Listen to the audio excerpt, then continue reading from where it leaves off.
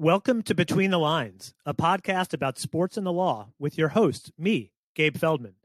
For those of you who don't know me, I'm a law professor at Tulane Law School, the director of the Tulane Sports Law Program. I've been the on-air legal analyst for the NFL Network for 10 years, and I wrote a sports law column for the old Grantland website. I am really excited to be the last person in the country to have their own podcast. But I think this should be fun, entertaining, and educational. And I'm going to take a look at issues that are going on right now in the sports world and try to tell the largely untold and often misunderstood legal story behind the headlines. I'm also going to be looking at some of the really important sports stories and lawsuits that have been overlooked or forgotten to try to help everyone understand why and how these cases and these stories have had such a big impact on the sports world and beyond. So, who is this podcast for? I think at least three different types of audiences will be interested. First, sports fans who want to understand more about sports. My belief is that you can't really understand sports without understanding how the law applies to sports. There's a basic fact that gets overlooked by many sports fans. And that fact is that most of the rules in sports, from salary caps to free agency restrictions, to TV deals, to franchise relocation requirements, to NCAA amateurism rules, those are the way they are because of the law and not just because teams, leagues, or players want them that way. So this podcast will help you become a better and more educated sports fan. The second audience this is for, people who may or may not like sports, but who want to explore the idea of sports as a mirror of society. What can sports tell us about bigger social, financial, and political issues? One of the many examples I'll look at is return to play issues for college and pro sports. What's driving those issues? And we'll talk about what it means in terms of how we value the health and safety of our students, the role of athletics in education, economic and civil rights, the role of sports generally in society. And the third audience is my mom, because she likes to hear me talk. So let's get on with the pod. Here we go.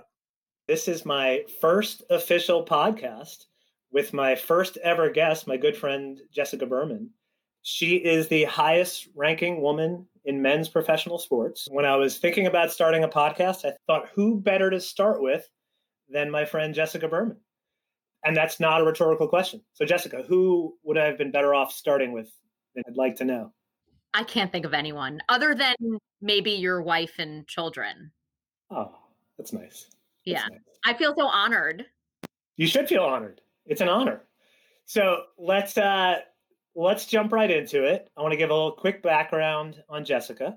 She's a deputy commissioner and executive vice president of business affairs for the National Lacrosse League.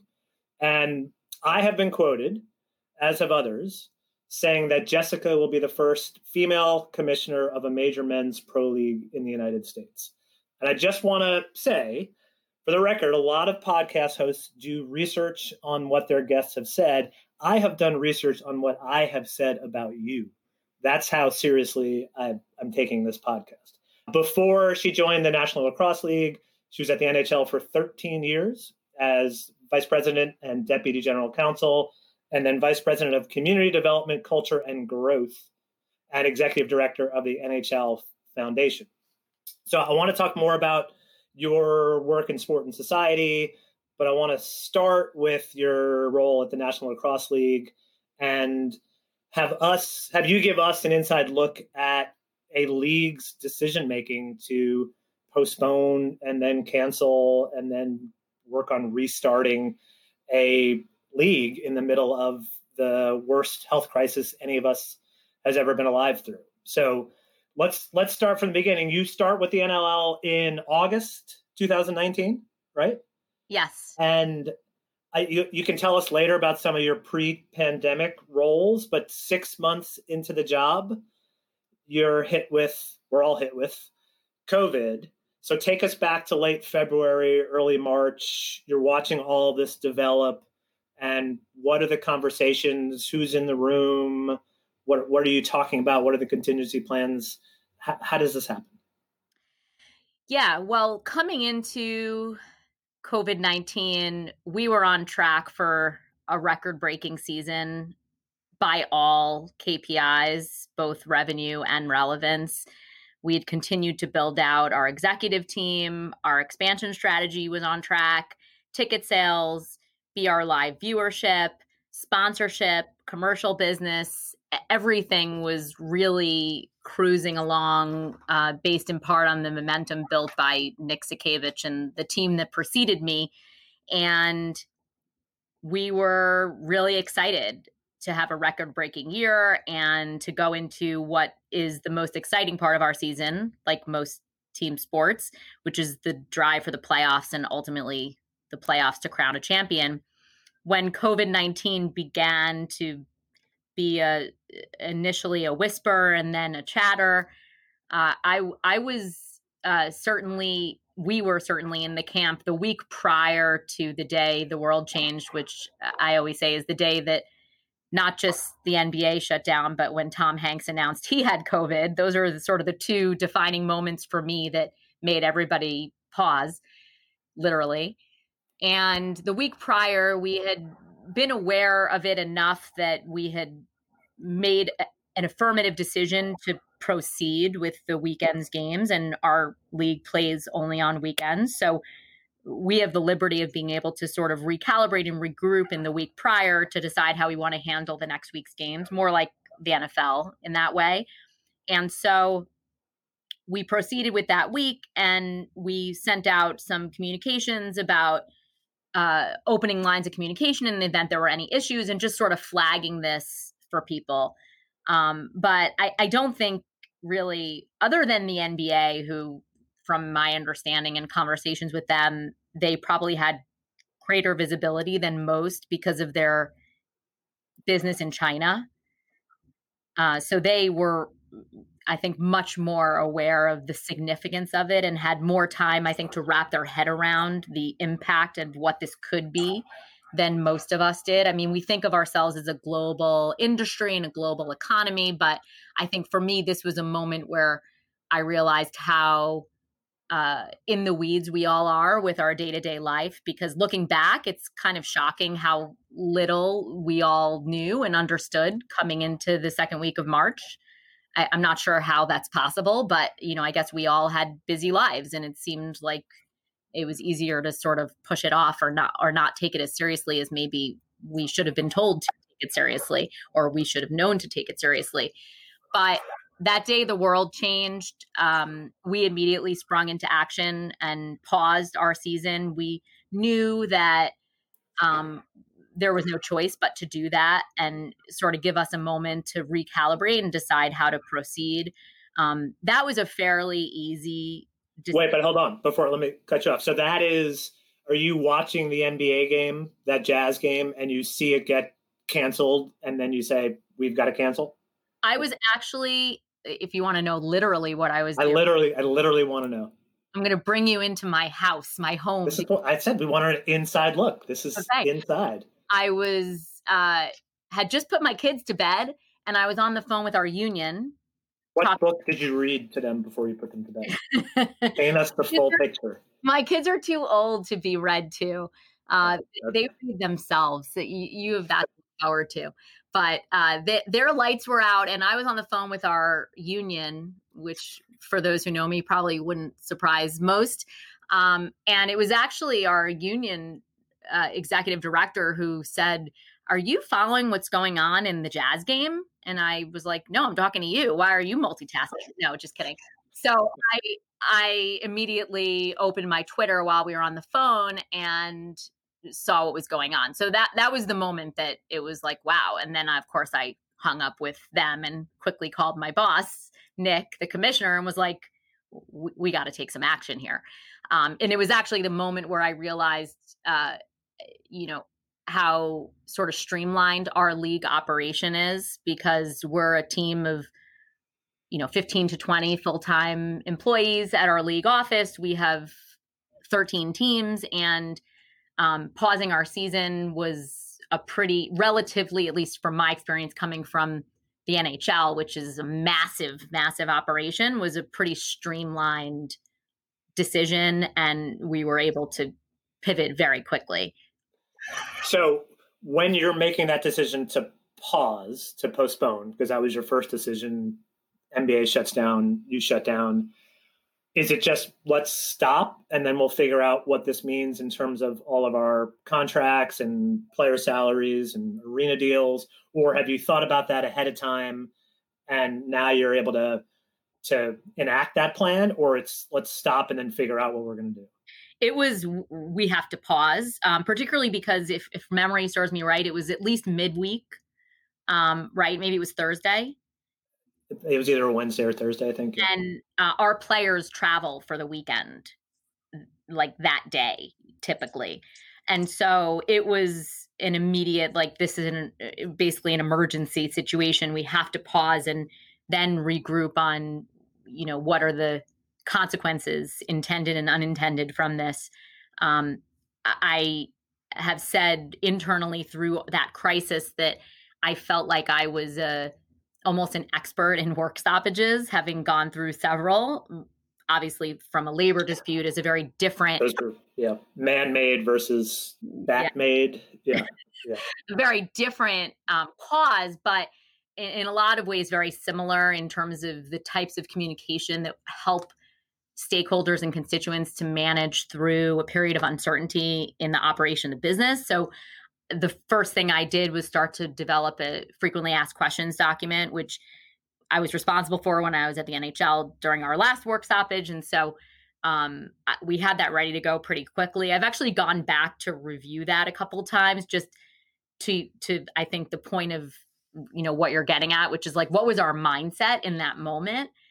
Did we really understand it was going to be what it's become? And the answer is definitely not, because in that communication, which of course ended up being memorialized and sent out to the team, so it lives in perpetuity, is our references to implications that this was much more short term than I think we all thought it would be. It said things like, we're canceled through next weekend at least, and then we'll be in touch. I think we thought it was a more like kind of day-to-day evaluation type thing, as opposed to, what it obviously is. Right. And you weren't alone. I mean, if you look back at all the communications you probably received about your children's school, it was, we're closed for now, but we'll reevaluate at the end of March. Right. And now it feels like maybe March 2021 is what they were talking about. But I hope that's not true. I hope that's not true too. But did you, and we'll get to that. We'll get to the school issue a little bit later on. But did you, in the next few days and weeks, as you're trying to figure out whether this is going to be a longer term situation, who are you then talking to beyond your commissioner and the team? Are you reaching out to, do you have medical advisors for the league? Are you reaching out to Gary Bettman and Bill Daly, or your former colleagues and friends at the NHL? What conversations are happening at that point? Absolutely. And, that was my practice, daily practice when I was even at the NHL, which was to seek best practices and input across the industry. I've often said, being an executive in the sports industry, it's not rocket science. It's sort of similar, our constructs. And so knowing how each other are handling this situation is helpful, I think, to all of us to talk it through. And so I was in touch with all of the leagues and to get an understanding of their approach, as well as some of the more non-traditional leagues like UFC and WWE and, some of the ones that it turned out, NASCAR, some of the ones that have taken a slightly different approach to the return in the short and medium term, which has been helpful to sort of calibrate across the landscape.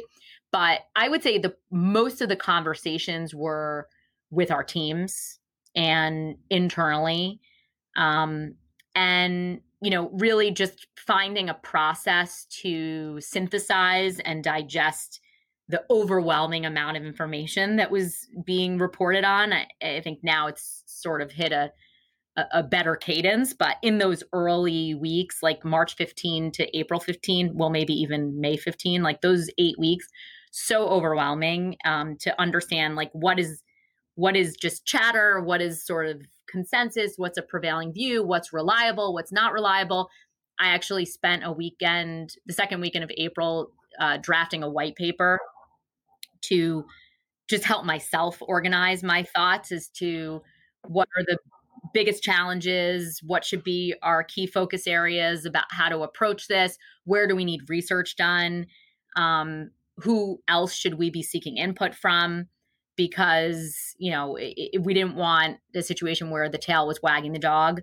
We needed to have a strategic, intentional approach to this. And so that started, I think, the beginning of our strategy, which was to convene an internal and external post-COVID-19 committee that is still in operation, where we're gathering ideas and inputs mostly around 3 verticals.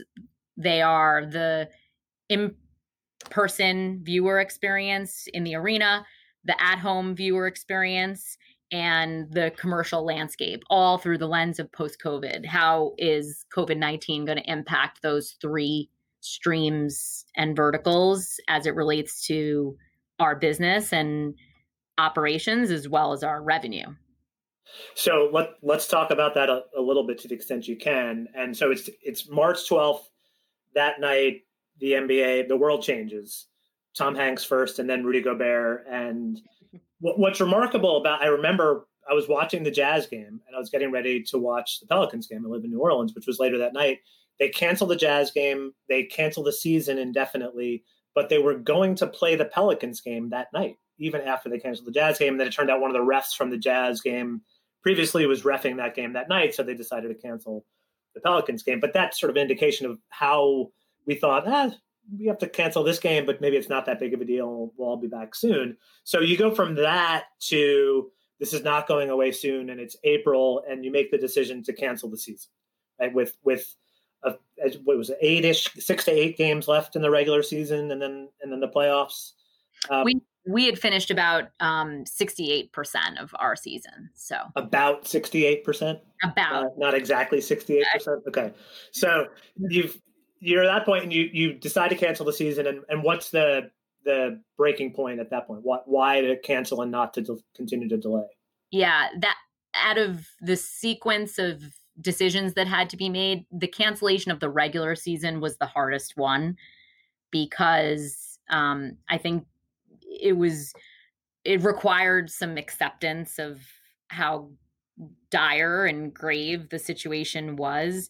My mom's a psychologist, so I tend to view things through that lens, and I have a fond saying, and this is true for me and other people as well, that I often cite, which is when emotion is high, cognition is low. And I think people were very triggered by this, both because they were fearful of their own health, their own vulnerabilities, their own day-to-day lack of social contact. I think we're all human beings are social by nature. I don't think we do well in isolation.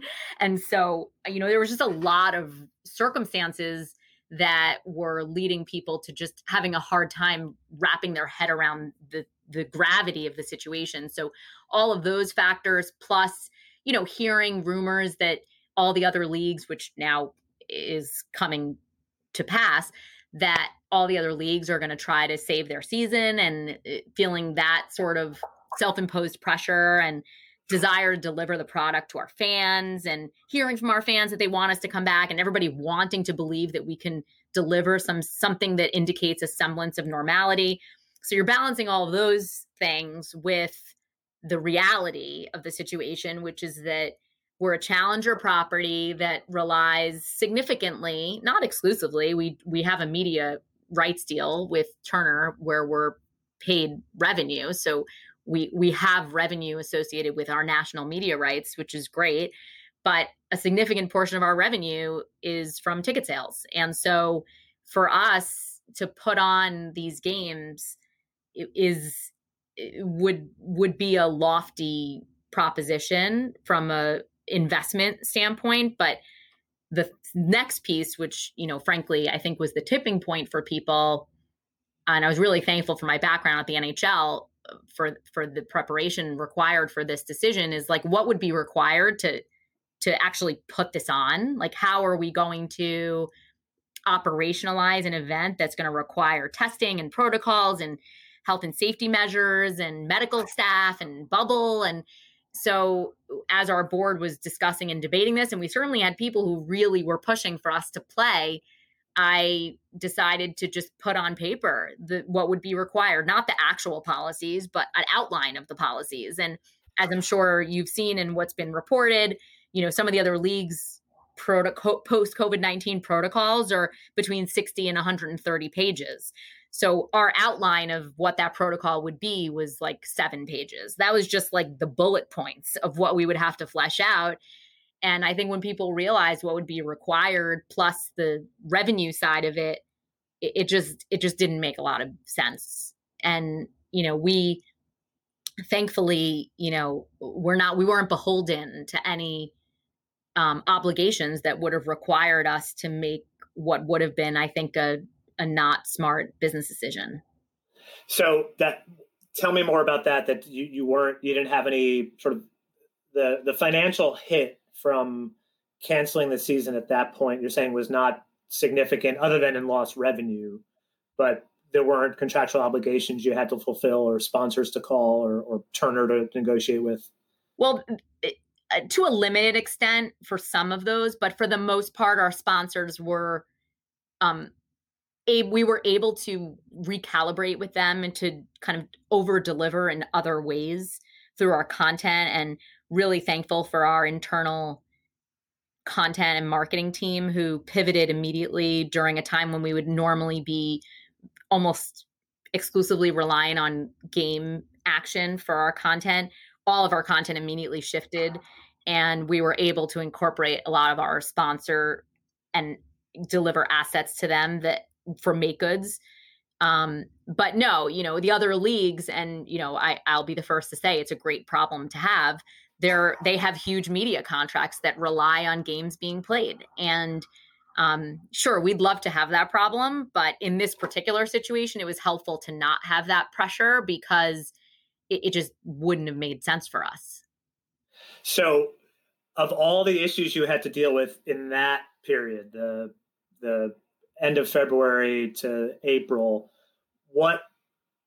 give us something that we would not have realized you had to deal with that turned out to be difficult or complex, that we wouldn't understand or couldn't imagine it unless we were inside a league making a decision like this. And I guess in thinking about the answer to that question, I'm thinking about like what I told my kids as they were like sitting and listening from the dining room, who now, by the way, if you could figure out a way to like pay them off, you can get a lot of insight information. They were like, they knew more about like the nitty gritty of this whole process than they ever should have known, but such is life in quarantine. But, I think for them, with what they kept asking me, so maybe this is the answer to your question, is they were sort of fascinated by like the individual nature of like how the sausage gets made. Each individual owner is just, it's like the Us Weekly page, they're just like us, I always think of that, like no matter how much money or power someone has, they're just people, right? And each of their motivations are different, and each has a different sort of lever that needs to be identified and negotiated to get to the right answer for the league. And a lot of those conversations were going on. And so, as my kids were watching me sort of deal with all these different interests and personalities and trying to sort of corral everyone, that's what they were sort of amazed by. And then, you get on the board call and it's like, all that preliminary work is, that it was necessary to lay the groundwork for the decision to be made. Okay, so let's talk about now you've gone through postpone, cancel, and now working on restarting the next season. And you're doing it, it's now July 17th, and we are at a state where there is no clear national plan on how to reopen society safely. And we've seen lots of disagreement about how to do it. One of the European soccer leagues, their medical expert said The aim must not be to guarantee the 100% safety of all participants, since this is likely to prove impossible. The idea is to ensure a medically justifiable risk based on the significance of the sport in societal, socio-political, and economic terms, and on the development of the pandemic. So we've got still unbelievable uncertainty and things changing by the day. And going back to that NBA shutdown, I don't remember, but Mark Cuban on the morning of the 12th was asked about the chances that the league would shut down. And he said about 5 to 10% was a chance, because he's just like, we've got this under control. And then that night they shut down. So things are, and we don't feel like we have much more certainty today as we did in March. And in fact, I think in March, we at least had some hope that by July we'd have it under control. And given that we don't, it's almost a worse feeling. But given all of that, I know you've announced dates for draft and for things that can happen in the offseason, but how do you go about figuring out when and how to restart the season, given that I imagine you have to still account for all of those issues you talked about before that are in that 7-page outline of reopening and the potential of a bubble and testing and all those other issues that pop up? Yeah. Well, a couple of things. I think for us, given that we have a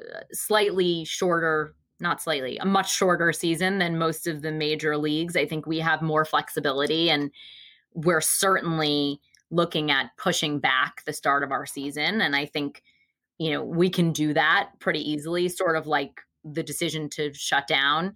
Our league, one of the things I love about my new role is how nimble our league is. I don't know that others who have been there for 20 years think that we're nimble, but I told them to go work at one of the major leagues if they want to feel better about our red tape or our process. And so, it's as simple as that. Like Nick and I talk about that it's important. We get feedback from our head of lacrosse operations, our head of broadcast, our head of marketing, talk about it with the teams, and so be it. The policy is new. And so I think that there's certainly consensus that time is our friend. And, I'm holding out hope that you talked about hope earlier. I'm holding out hope that we'll have a vaccine in place in the short term. I know you're a pessimist, so I don't want to hear your opinion about I don't want to hear your opinion about whether you think that we'll have a vaccine before the end of 2020. I only ask that question to people who I know are optimists, because I don't want the naysayers. There's a difference between being a hypochondriac and being a pessimist. I am an optimistic hypochondriac. Okay. I'm optimistic we'll have a vaccine soon so I can stop being so terrified. Oh, good. Well, that's probably good for your mental health, but we can do another podcast. Yes. Another time. I'll interview. Yeah. I'll get a couch. Yeah. Okay. So I think, definitely pushing out the start of our season is important. And we are absolutely looking at that. I think given the way our country has approached the return, let's call it, return to work, return to operations, return to normalcy, which has been obviously very locally driven as opposed to federally driven. And again, we don't have to debate that from a political perspective, but,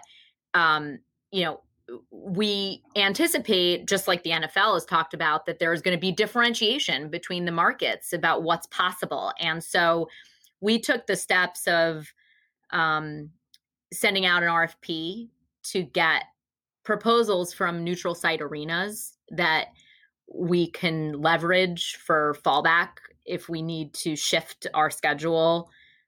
So I guess that should give you an indication of where our head is at, and hopefully we won't replay this in 7 months and say, God, she was really delusional on July 17th, but it should give you a sense of where our head is at, which is that we expect to have our season. We expect to be able to have fans. If there are limitations on how many fans we can put in the arena for social distancing and other appropriate mitigating factors, we'll obviously be prepared to do that. And, we'll expect to be operational for next season. So on that note, lacrosse, and I know you've said things along those lines, and part of why you're in the position you are now, lacrosse is the sport of the future. Right? A lot of people say lacrosse is the sport of the future. My question is, it's a two-part question. One is Dippin' Dots, as you know, is the ice cream of the future, and it's been the ice cream of the future for like 50 years. So I just wonder, when is the future? Are we in the future? Maybe not, because Dippin' Dots are. Anyway, what's the path to lacrosse becoming the sport, or one of the major 4 or 5? And what does the pandemic do? Obviously, it creates obstacles for every league, but is there some way that this actually creates an opportunity for you guys to accelerate the growth of the sport? Yeah. Good question. And I really don't like Dippin' Dots. My kids do, though. So I wonder if the next generation likes Dippin' Dots. But I think we were the next generation at one point. We were kids when they first came out. We needed another generation, maybe. I don't know. But I would say that, what we've seen in the last 5 years with what we call the tailwinds of the growth of lacrosse at the grassroots level is certainly going to sort of catapult the sport forward from a growth perspective. We've also seen in the last 5 years, from an NCAA standpoint, more lacrosse teams be added than any other sport for men's and women's. And it's been the case, to your point, for at least a decade that fans of the sport of lacrosse perceive the college game as sort of the top of the pyramid. How do we show the lacrosse community that the top of the pyramid is actually the pro game? We know that the PLL came on the scene last summer, and from our perspective, that's a good thing for the sport. It gives a lot of our players who play in both of our leagues the opportunity to earn an income on a year-round basis, which is great. We are in discussions with them on a weekly basis about opportunities for us to collaborate. So to say it another way, we don't view them as competition. There's also the MLL, which is also playing. I'll leave it to them to talk about their relationship with one another, but we've remained agnostic between them. And we have players who play in both leagues, and we support and promote our players during their play in both of those leagues. So, I think that will help to take up a bigger footprint. Ultimately, how that all shakes out in the future in terms of what leagues remain and all of that is, that's someone will have to look in a crystal ball and make that assessment. But I do think that leveraging the college players will be a key to that because they have such high visibility. I think our expansion from an NLL perspective, growing our footprint across North America is key, will be key. And in the last 4 years, we've expanded from 9 to 13 teams, and will be announcing expansion, knock on wood, hopefully in the not too distant future. So is that breaking news? Did we just break news on this? No. Well, I didn't say anything except that I expect to be announcing expansion in the not too distant future. And then I knocked on wood on my head. So it's not done until it's done. But we're moving along, and Nick's said, from our commissioner has said from the time he was hired, that he wanted to be at 16 teams by 2023. So we're on track for that goal. And I do think the expansion of that footprint will help with our relevance, to your point of becoming a major 4 or 5, certainly help with our media contract, which will help with our relevance and revenue. But I think the most important point that I would emphasize for the NLL that's really a distinguisher between us and the other lacrosse leagues is that, unlike the field game, almost 70% of our fans are actually not lacrosse people. So we tend to attract, more often than not, an entertainment seeker, an event goer who just likes the action of our game. One of our teams, the Calgary Roughnecks, their marketing tagline is come for the party, stay for the game. And when I describe our sport, and now having been to a bunch of games, thankfully, before we hit the pause, it's really true. It is just so much fun. It's a cross between the NBA, minor league baseball, and hockey. And it's just all about the fan experience, all about it. And while no one would suggest that our players are not the best in the world, because they are, it's really about the entertainment. The fans just love it. We did a fan survey last year, and 65% of our fans said that their favorite sports team out of any sports team that they're a fan of is their NLL team. And I was like, wow, that's unbelievable. It kind of reminds me of the NHL of like the 80s and 90s, when people were like, they have such tribal and avid fans, but there are no casual fans. That's kind of where we are, I would say, in our growth trajectory. And, another good indicator for us that sort of brings together all the topics we were talking about is that when we canceled our season and we made it a point to offer any of our fans who wanted a refund the opportunity to get their money back, 81% of our season ticket holders rolled their money over into next year. And so to me, when I think about planning for next year, am I delusional, or is it really like, are our fans ready to come back? I have that stat on a Post-it in front of my computer, because to me, it's the best indicator. It makes me the most hopeful and optimistic that our fans are ready to return, because we didn't ask them, like, hypothetically, if you were asked to go to a game, would you buy a ticket? No, our fans actually kept their money with the team. They want to come. They're ready to come back. And particularly with unemployment rates where they are and all of that, I thought that was just, a take-home stat that we can't say enough internally to help us feel good about where our business is at. Yeah, no, that's a great sign. And I have to say that my law school classes are usually described as a cross between the NBA, minor league baseball, and the NHL. So I can relate to that analogy. One last question, and then I'll let you go. But I know you spent a lot of your career both at the NHL and then just more generally thinking about the role of sport in society and sport and social justice issues. So what's going on in the country now, and the killing of George Floyd, and social justice issues, and Black Lives Matter movement in a league like the NLL, which obviously the demographics of the players are different than the NBA and the NFL, and are probably closer to the NHL. What are the discussions internally and with the players about their role in this, their opportunity? What do you do to educate the players and the staff and the owners in this? I could say maybe the best thing we can say about what's happening right now is that they're teaching opportunities for people to understand more about the issues that Black people go through and just racial issues in this country. So how has that played out with your players in your league? Yeah, well, this is an issue that's near and dear to my heart. And having grown up in Brooklyn, where I was the minority and my best friends in high school were Black, I really have a deep appreciation for how much we don't understand. And I'm constantly on a learning journey. I'm reading White Fragility right now. So am I.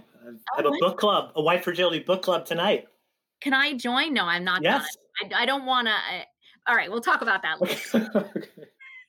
I'm not far enough along. I'm like halfway through, but I'm just constantly seeking out opportunities to have empathy and increase self-awareness, which is, I think, the two keys to this, right? It's like, know what you don't know, ask questions. It's okay to not understand. You can't possibly be expected to understand what it's like to live in someone else's shoes. And I'm so encouraged in our league, genuinely encouraged by the outreach from influencers, both at the player ranks as well as the ownership ranks, head coaches who have called me to say, some of whom to say, I've been thinking about this issue and I'd like to be involved in a solution. And others who've said, I'm really embarrassed to know nothing about this issue, but clearly there's something for me to know. What can I do to be better? And so we're enacting a 3-part strategy right now that involves first listening and learning, which we're in the process of doing. Second, a robust education program focused on cultural competency and self-awareness and empathy and understanding history. And the third is a first ever league-wide CSR program focused on inclusion and other social impact goals. So this is what I did at the NHL my last 4 years. So, and this, to be honest, this had been in the plan for this fiscal 21 in any event, even before George Floyd. This is part of the reason Nick hired me, was to bring these culture and inclusion issues front and center for the league, knowing particularly for the NLL that our sports foundation is in the Indigenous community. And so it is an Indigenous sport. And if you talk, despite the fact that our players, it's true, are predominantly white, every single one of them, if you ask them any questions about the culture of the game, culture of our league, the culture of the sport, the first thing they will tell you is you can't have a conversation about the culture of lacrosse without understanding its roots, which are in the Indigenous community.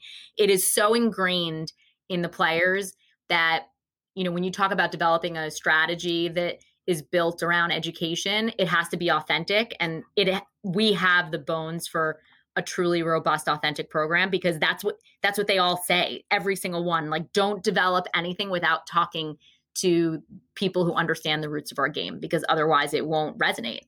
And that comes from players who are Black, players who are Indigenous, and players who are white. They all say the same thing. So in that way, I feel like there's alignment around this and a real interest and enthusiasm to do something. That's great. Last question. You said that was the last question. Yeah, but I'm charging you for this one. Okay, fair enough. This isn't really a question. It's a quick question. It doesn't count as a full question. You have talked about the importance of mentors and having a team to help you and your own personal board and stuff. And the mentors you usually list. And this is going to be a hard question to answer, but I want you to answer it as best as you can. So I think it's fair to say the most important mentors professionally in your life have been Bob Batterman, who you worked with closely at Proscout, yeah.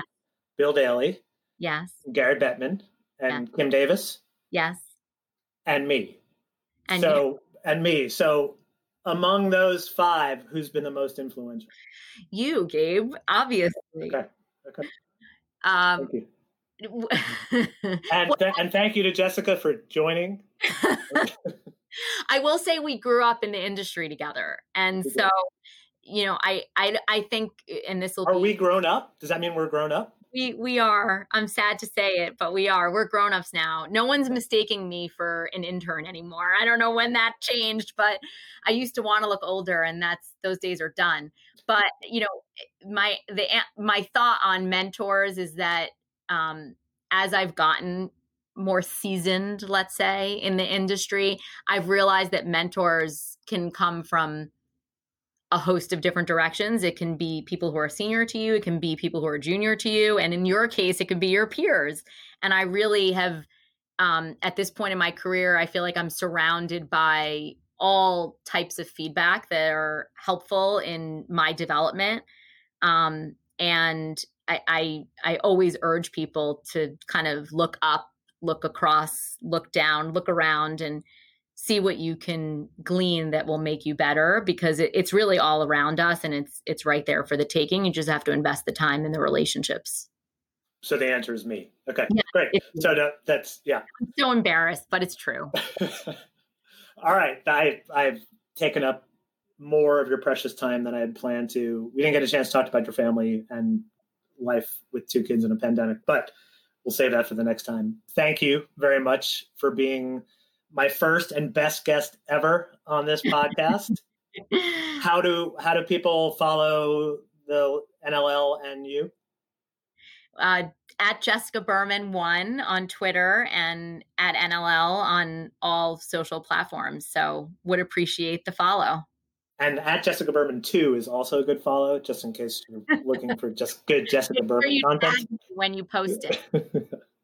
Thank you, Jessica. It was great to appreciate it. Be well. I'm proud of you. I'm proud of me too.